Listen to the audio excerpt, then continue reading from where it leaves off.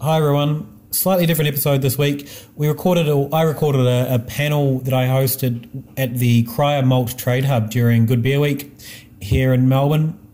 Basically, I got together three people that were experts in marketing and design, and we kind of just talked all about how to make brands stand out on the shelf and what advice they had for breweries that might want to rebrand or might want to even start up with a new brand.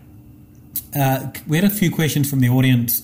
There's three of them that I didn't repeat back into the microphone, so you might not be able to hear them, and I just cut out the actual silence because you couldn't hear much. But the first one was about how to choose what packaging between cans, bottles, slabs, six-packs, etc. The second one that you won't be able to hear is about Coopers putting up ads side by side, where they're putting up a ad for a can and an ad for the bottle of the same beer side by side around Melbourne, I'm assuming other capital cities and other towns in Australia. And the third one you won't be able to hear is do you need different packaging for on-premise and off-premise and how to approach that? Really interesting questions. Really big thanks to our three panellists. We had Zoe Oldaway from Totem Marketing. We had Damien Kelly, who's a freelance designer. You can look him up. I think Damien Kelly Design will find his website. And Simon Bent from Studio IO. We'll go straight in and they're introducing themselves and giving a little bit about their credentials. There will be no sign-off for me. Our next show, Dave will be back and we'll be back to normal programming. I should also mention our Southern Brute IPA with Wolf of the Willows is out in stores now. All the Patreons should have got their free ones yet. The people that haven't contacted me yet and said, hey, I want my free beer, well, not free because they're supporting us, I want my beer for supporting. If you haven't done that yet, please email me, Luke at Ale of a Time, and we can sort something out. Till next week. Thanks everyone for listening.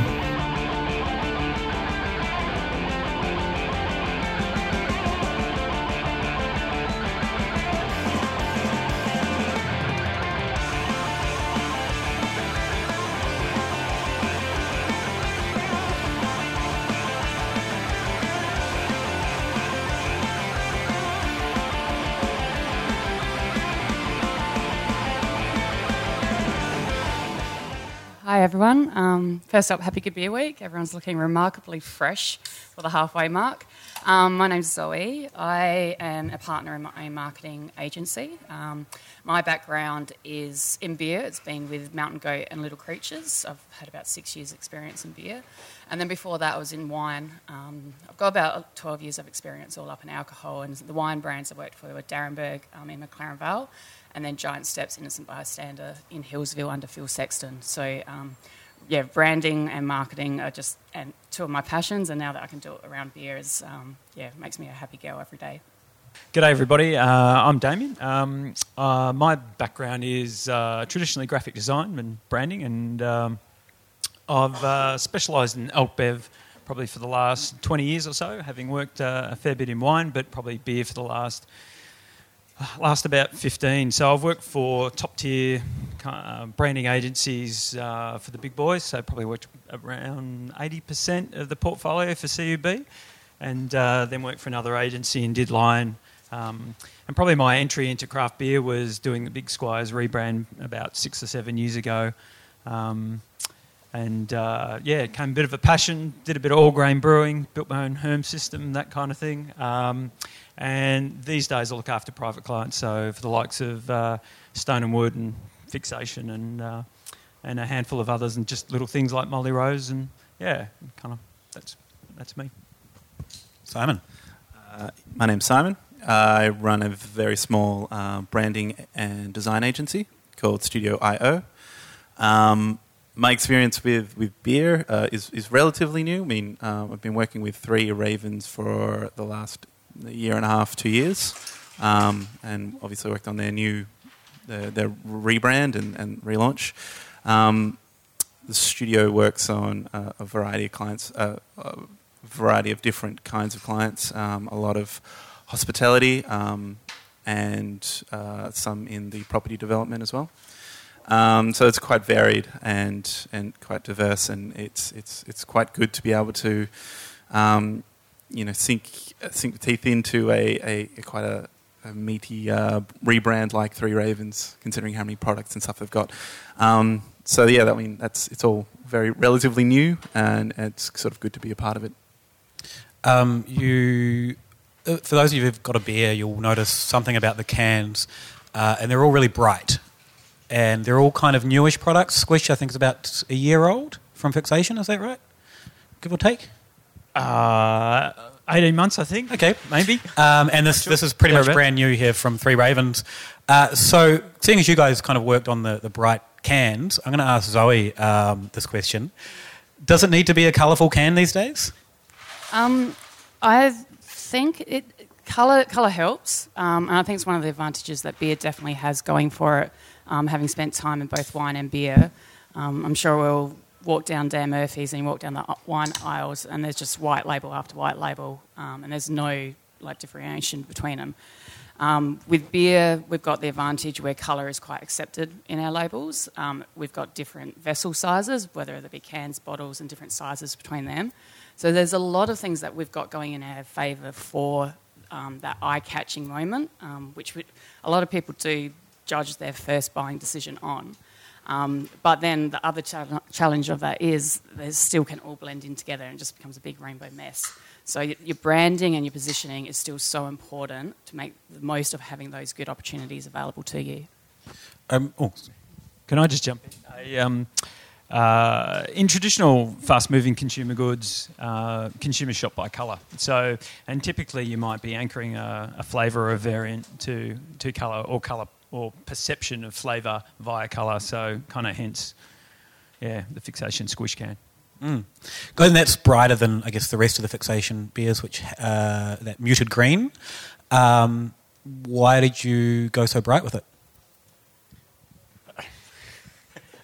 Once again, flavour and standout.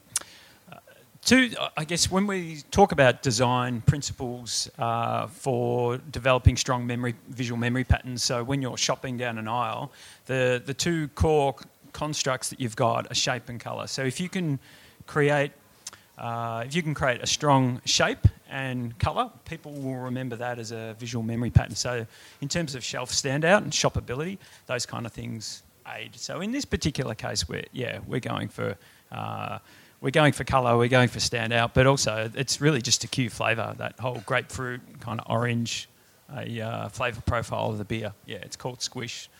Yep. Tell me about the Three Ravens colours, because for people that aren't aware, the Three Ravens have relaunched their core range.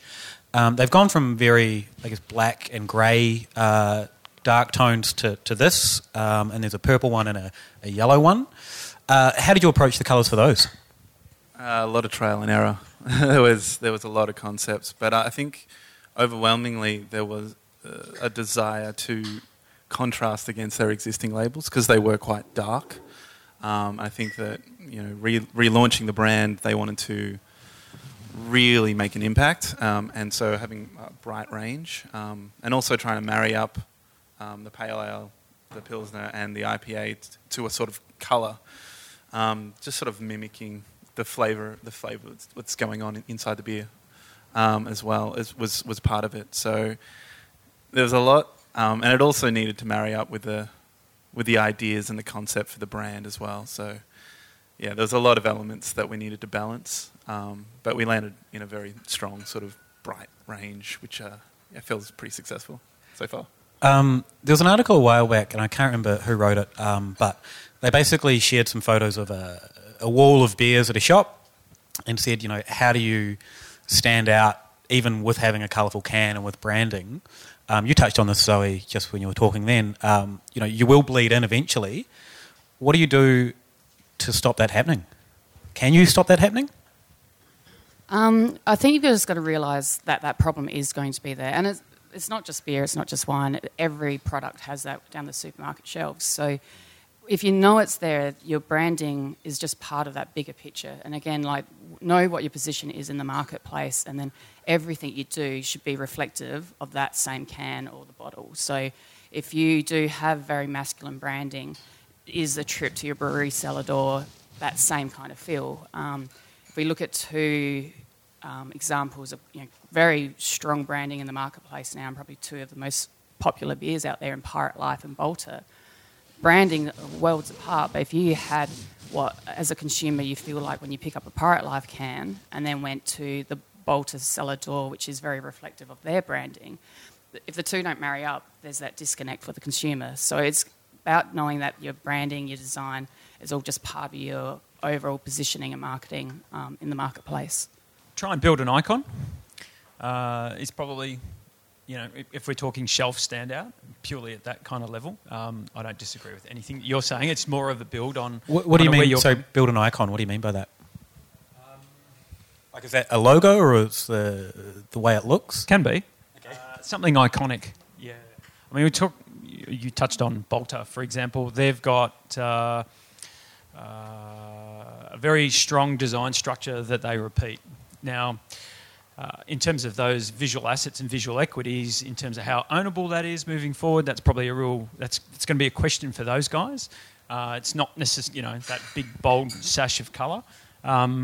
With some fairly stripped-back typography and a bit of a square. Now, that's going to be hard to probably defend in terms of, certain people emulating that look and feel, etc. But what they have created is a very strong visual pattern that's iconic and can stand out. So whether that be a logo or, in the case of Three Ravens, a really giant, cool, bespoke 3 that you can repeat on can, that's something that's going to have some cut through and stand out.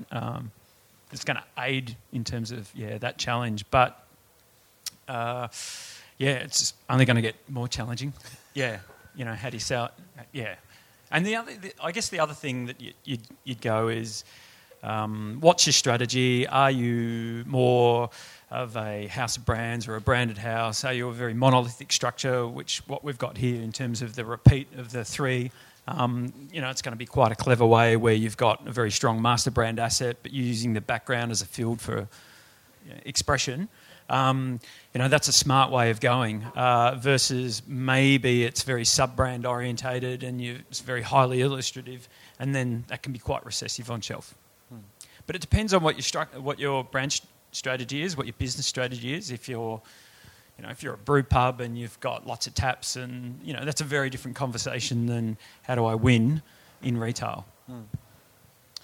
The backgrounds on the Three Ravens one's an interesting one because there is thought gone into the background of all this. Can you give us a little bit of insight to that? Okay. So we've come up with a pattern or to go with the icon. It's a feathered pattern, and what we've done for each of the 3 is we've morphed them from a feathered pattern into another kind of pattern. With the pale ale, because it's a tropical pale ale, it sort of morphs into a more of a pineapple sort of texture. And with the IPA, it turns into a hops, and the Pilsner, it turns into a wheat barley sort of pattern. A sheaf, isn't it? A wheat sheaf? Yeah, I didn't know what they were called. I mean, I forgot. But, it's all sort of built around. We're going to be doing different things in the background moving forward with different sort of beers that come out. One thing that came up was knowing what your brand is. And I know there's a lot of people in here who might be starting a brand or looking to reposition a brand.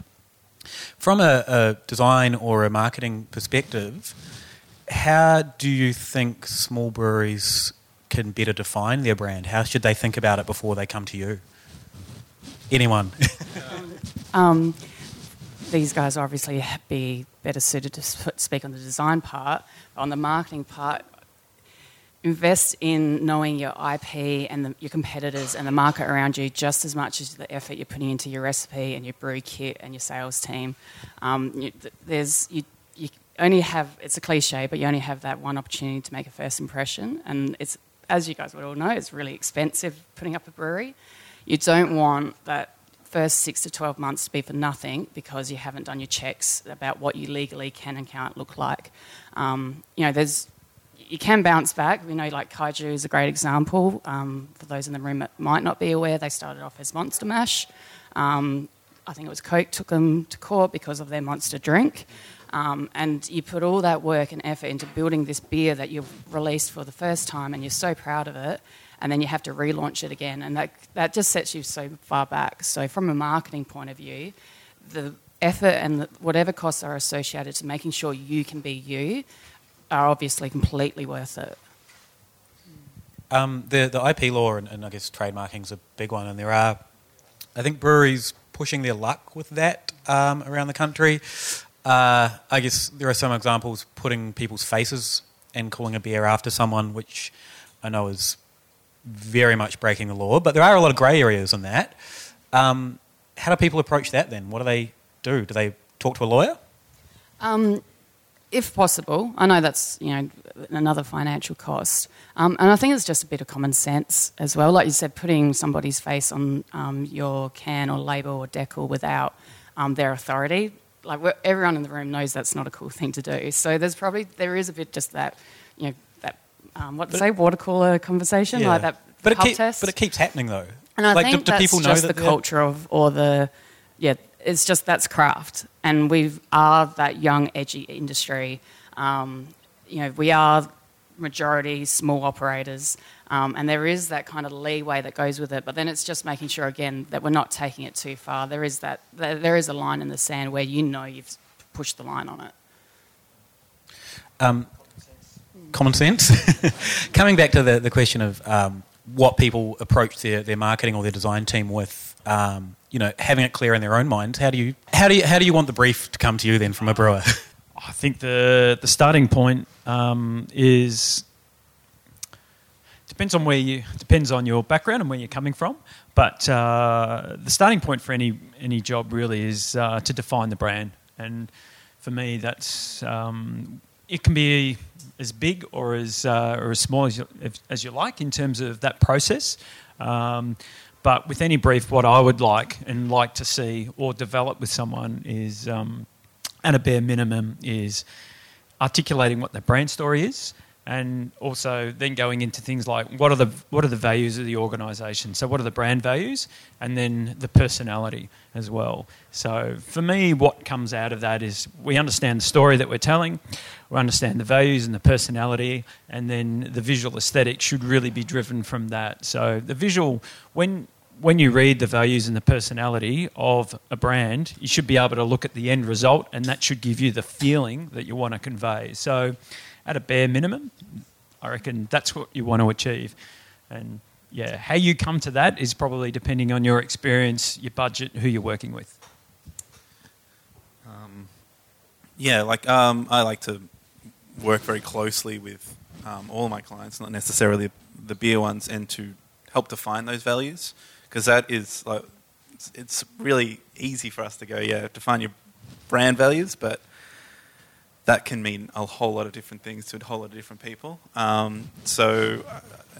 It's kind of, unless you've done a lot of branding before, it's kind of really hard to look into yourself and go, what are the values of my company that I haven't started yet, or that I've had for a long time that I just really haven't thought about. So I guess it's working very openly. I mean, if you don't have any idea of what you want, it's best to communicate that with your designer and work with them, or your branding agency, work with them to help define that, because that can be quite daunting. Any questions at this point? We're looking to create a new brand. What's the process in shopping around for a designer? Do you do you create a brief and send it to a bunch of people that you like their work, or other than calling you guys? I'd have a good look around. There's a lot of creative agencies out there. I guess find something you like that's in their wheelhouse. If they've got a really strong style, just approach them. Say, look, I'm starting, or I'm needing to refresh, and they'll sort of set up meetings and help define what the brief is if you need help with that. If you've got a brief, that's great to send along as well. One of the questions I don't know that probably a lot of brewers will have is, at what point does that start costing me money? Am I paying for the meetings? Am I paying for the first brief or? I can't speak for everyone, but my initial meetings are I don't charge for just a meet up. That feels weird. Yeah. I think there's just a little amount of dialogue in terms of establishing where they're coming from, what their needs are. Get together, have a chat. You can quickly assess, where they're at in terms of what, kind of what level they're pitching it at and what their needs might be, and then you can base a system that's going to work for them. The big question that you haven't asked, you're probably going to ask, is budget. And with a design studio, it depends on probably the structure. If you're dealing with a bit of a one-man band, are you dealing with a small agency or a large one? And design is kind of flexible in that what you're going to pay for probably is process.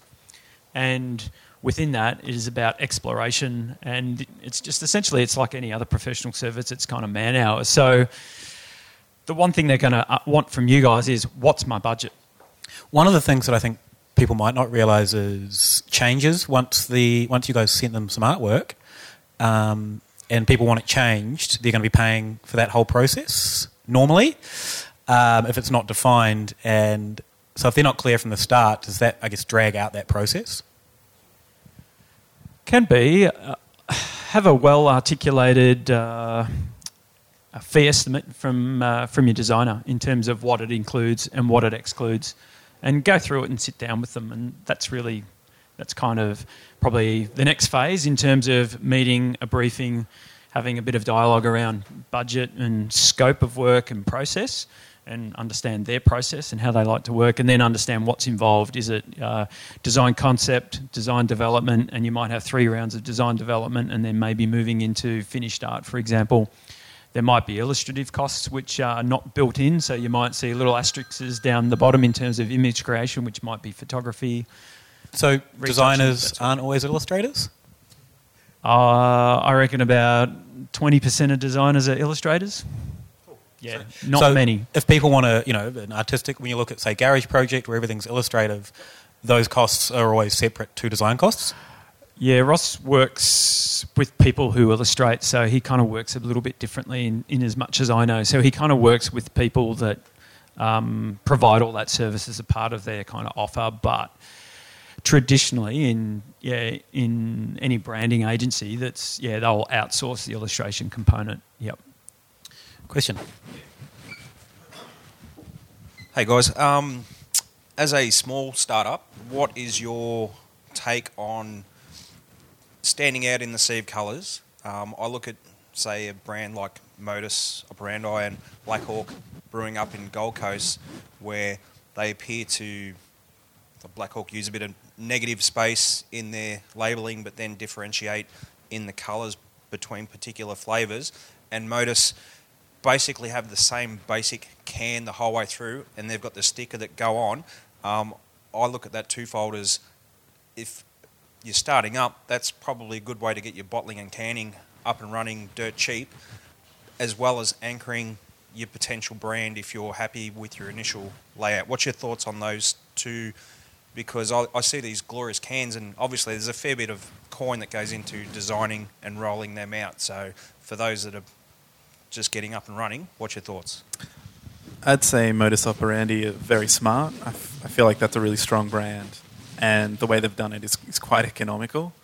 I feel like whichever way you go, if you do it well, you're going to have copycats eventually, and I feel like that's, I'd say, a little bit of a it's inevitable, but eventually the markets catch up. If you're doing something right, people will go, okay, how can we emulate the same design principles in there? You can never really safeguard yourself against that, but I guess that's my sort of thoughts on that.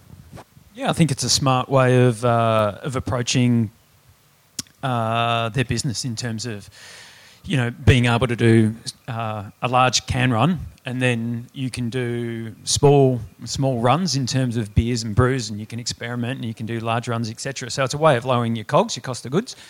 So that's really quite clever.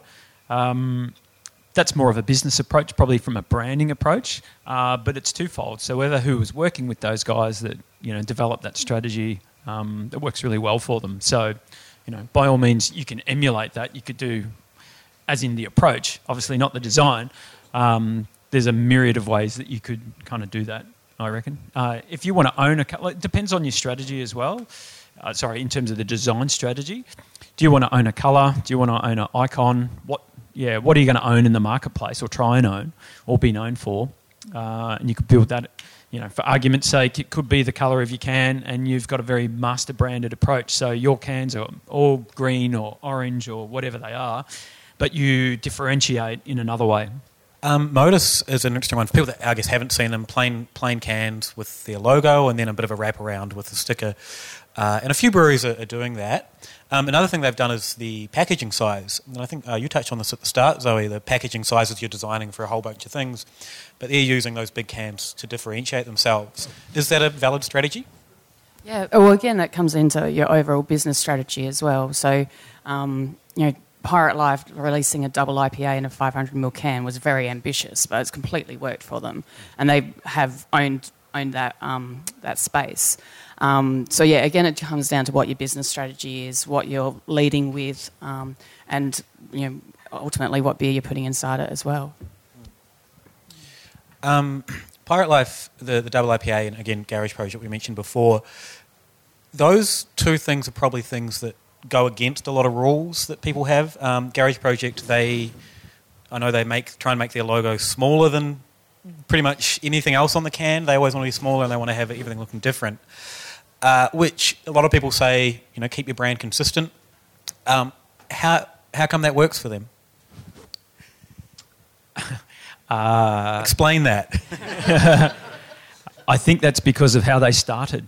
And so if you know the story from beginning to kind of end, what they built was a whole set of adoring kind of consumers by doing a whole series of beers.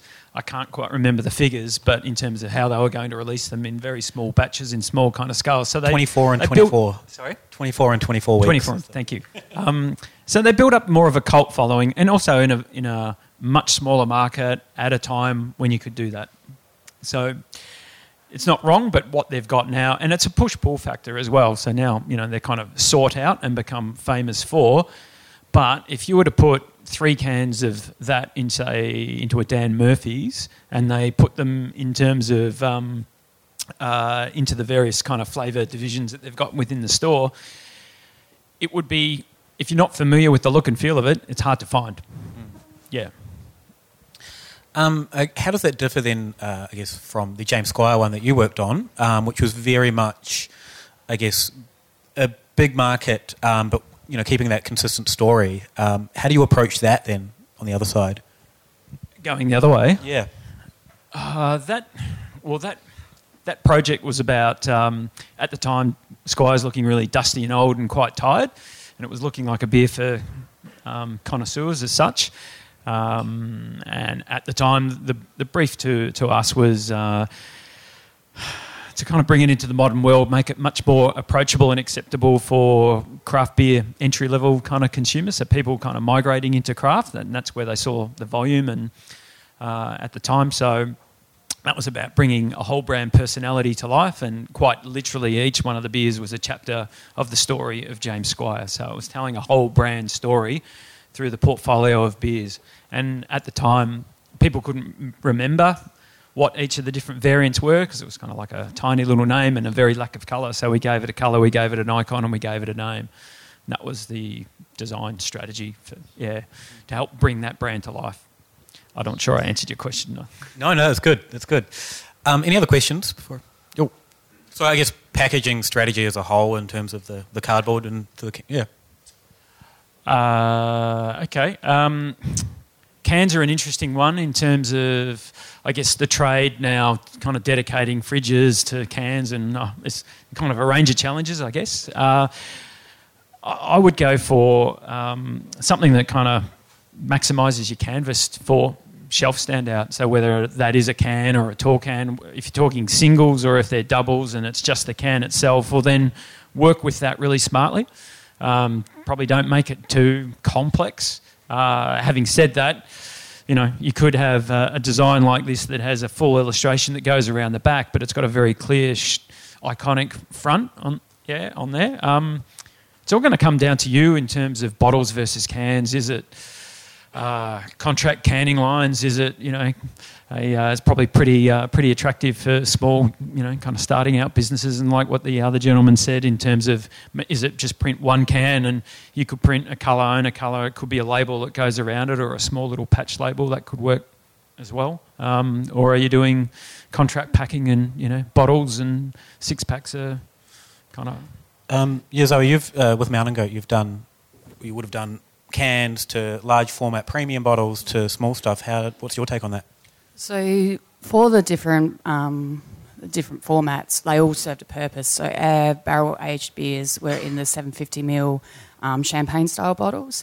And they were exclusively always in that. The rare breeds always in the 640ml long neck bottles. They're always in that. So again, that's just building that consistency and that identity for that range within your sub range within the greater range. Just to touch on what was just said too, it's also really important to know who your who your customer will be. Like in our world, we're all mad for cans, and we get cans, and we love cans.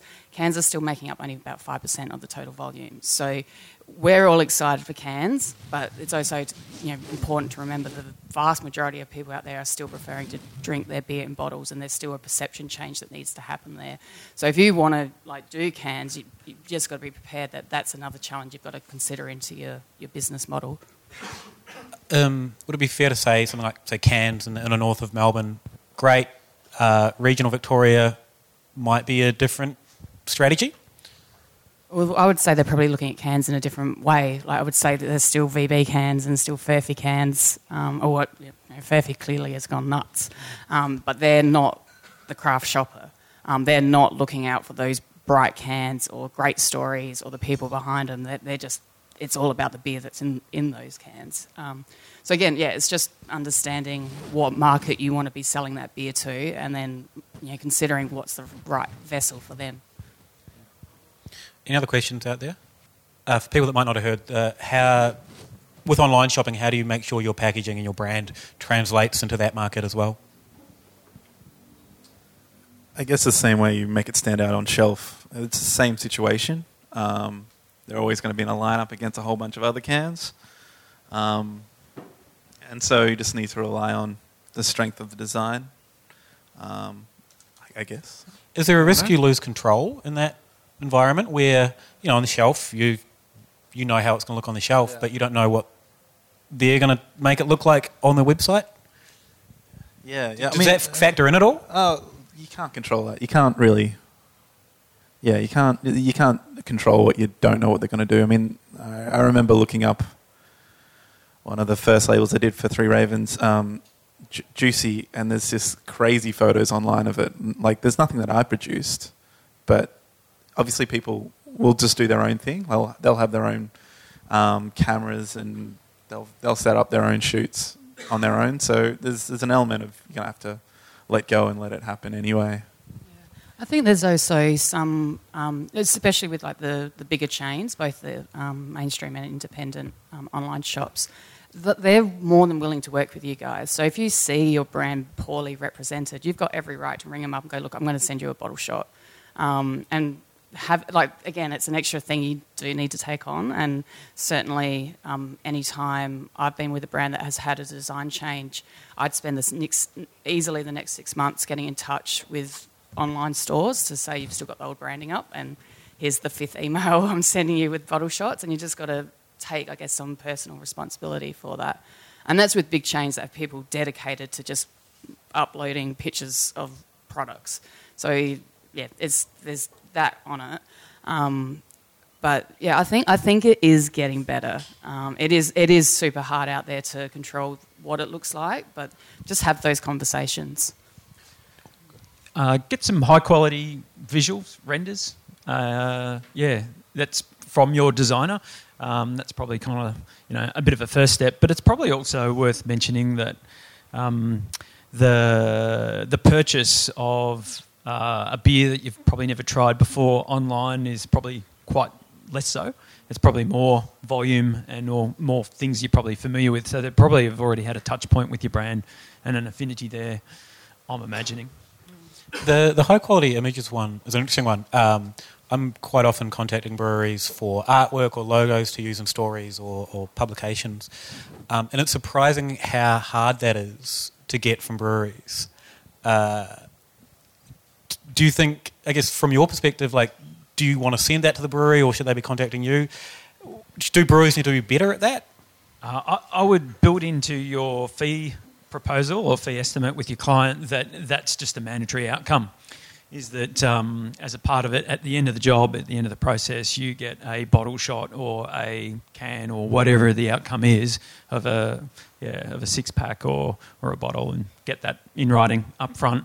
It won't take them much. They've got to present bottle visuals as a part of as the design phase. So write it into your contract. That's just me pushing my barrow there as well. It makes it difficult for me. Any other questions, Tom? I think they're just trying to tick every box, please everyone. I don't know if there's a particularly. They are definitely side by side as well, because I've seen them, like, gig posters. They're always, or not always, but quite regularly side by side. Yeah, I'd just say they're sitting the fence. They know that cans are getting more popular, but still a very small part of the market, and their existing client base would be traditionally tap and bottle. So I think they're just trying to appeal to all.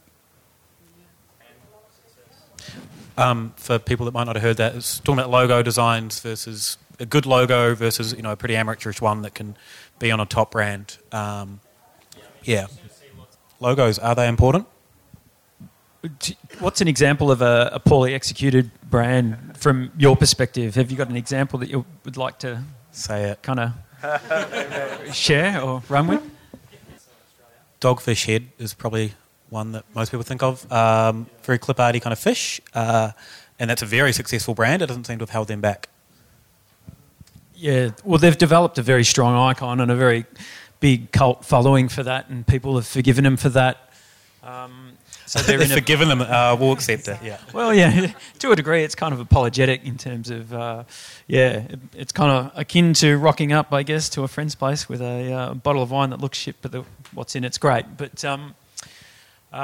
that's a harder and harder thing to probably come to market with. I think the last thing you want to do is have your packaging and the external canvas of what you work really hard to make let you down, to be an undersell. I reckon that's the greatest shame of any packaging design in my view. If it really does an injustice to what's in the bottle, then that's not money well spent, and that's really unfortunate. I think you've also touched on a bit in your question as well, is that they did launch, say, 20 years ago when the market was a lot smaller. I think if you were breaking through today and you did something a bit clip-arty, you would either just fade into it or you'd get some backlash of some kind. The other side is the retail side of things. It's going to be a much harder sell to retail. And even to say a venue like this, your brand is a reflection of their brand. So, sticking a dirty, shitty-looking tap decal that doesn't look particularly loved is going to be a harder sell when you're trying to get someone to take that on board into their venue, because it's a reflection of them and who they are. It'd have to be pretty amazing product or have a great kind of reputation, I guess, to kind of break through to begin with.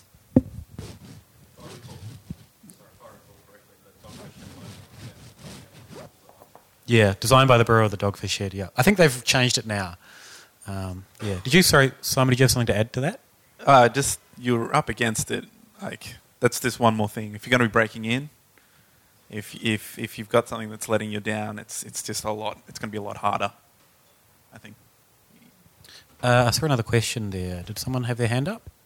No? Oh, got two. I'll go in front first. Big tap decals, are they important? Size matters, Luke. They get ridiculous, don't they? The really big ones are they're so off-putting. It just tips into crass, really. I think there's... so you would be, if you got two beers side by side, both pale ales, one's got a giant pineapple and the other one's got a small pineapple, you're going for the small one?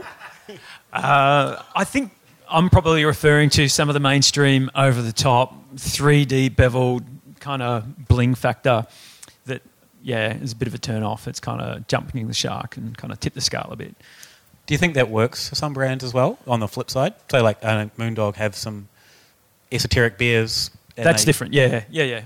So tap handle, like sort of adorning your tap with something that interesting that's going to stand out. Absolutely, that's just another leg up. That's just another way to achieve a bit of cut through at that point of purchase, which is pretty critical, kind of at a bar. So I guess whatever tricks you've got or whatever you can do, but I think there's a limit.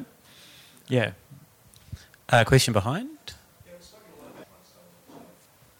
Oh no, absolutely. I think the point of sale, the context with anything is really important. So you might have different point of sale for off premise versus something that's on premise.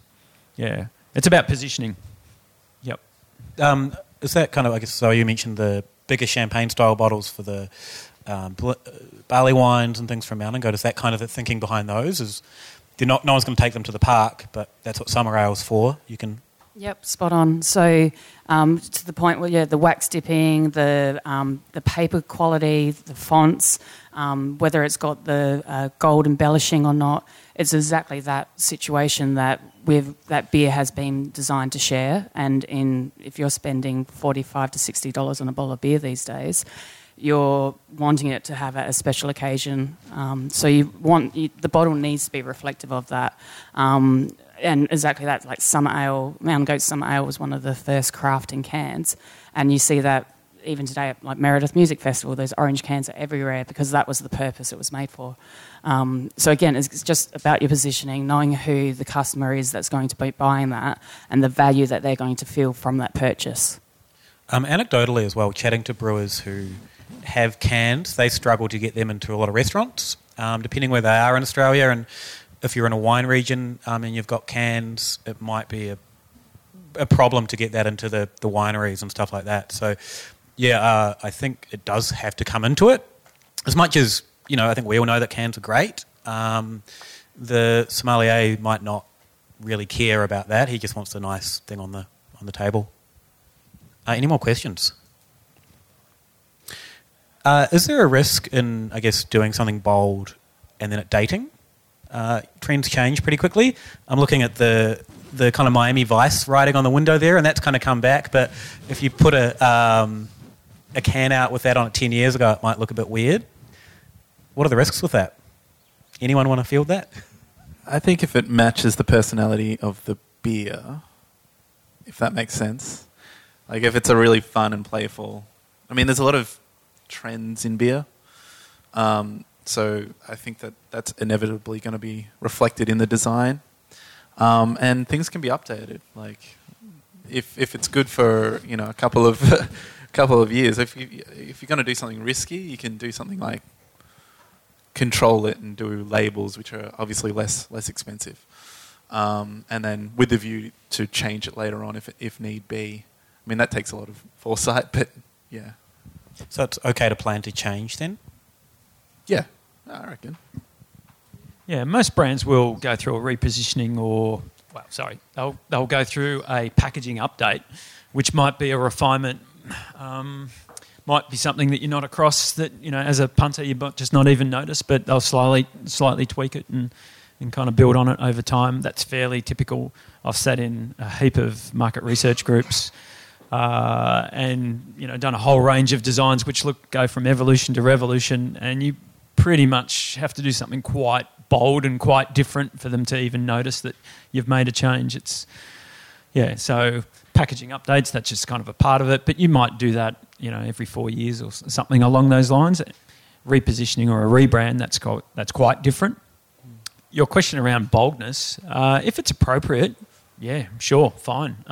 Bold, if that's a part of your brand and who you are, then that's okay. I think the visual execution needs to be a reflection of what the brand's about and what that strategy's about. Is that the main takeaway? Because that seems to be the one people are coming up, or you guys keep coming back with. It needs to be a representation of who the people are about behind it and what the product is, more than anything. Yeah, absolutely. I think for me, if you took one thing out of today, it would be build build a authentic story for yourself that's true. And that's what you want to bring to life. It's kind of authenticity and good storytelling. Any more questions before we wrap up? Awesome. Well, thanks so much for the three of you for joining us. I learned something and it was interesting. I hope everyone here did as well. Thank you to Three Ravens and Fixation for supplying us some beers as well for you guys to drink. And there's maybe still a couple of cans left, so feel free to grab one on the way out. And yeah, thanks to Good Beer Week. So yeah, cheers everyone.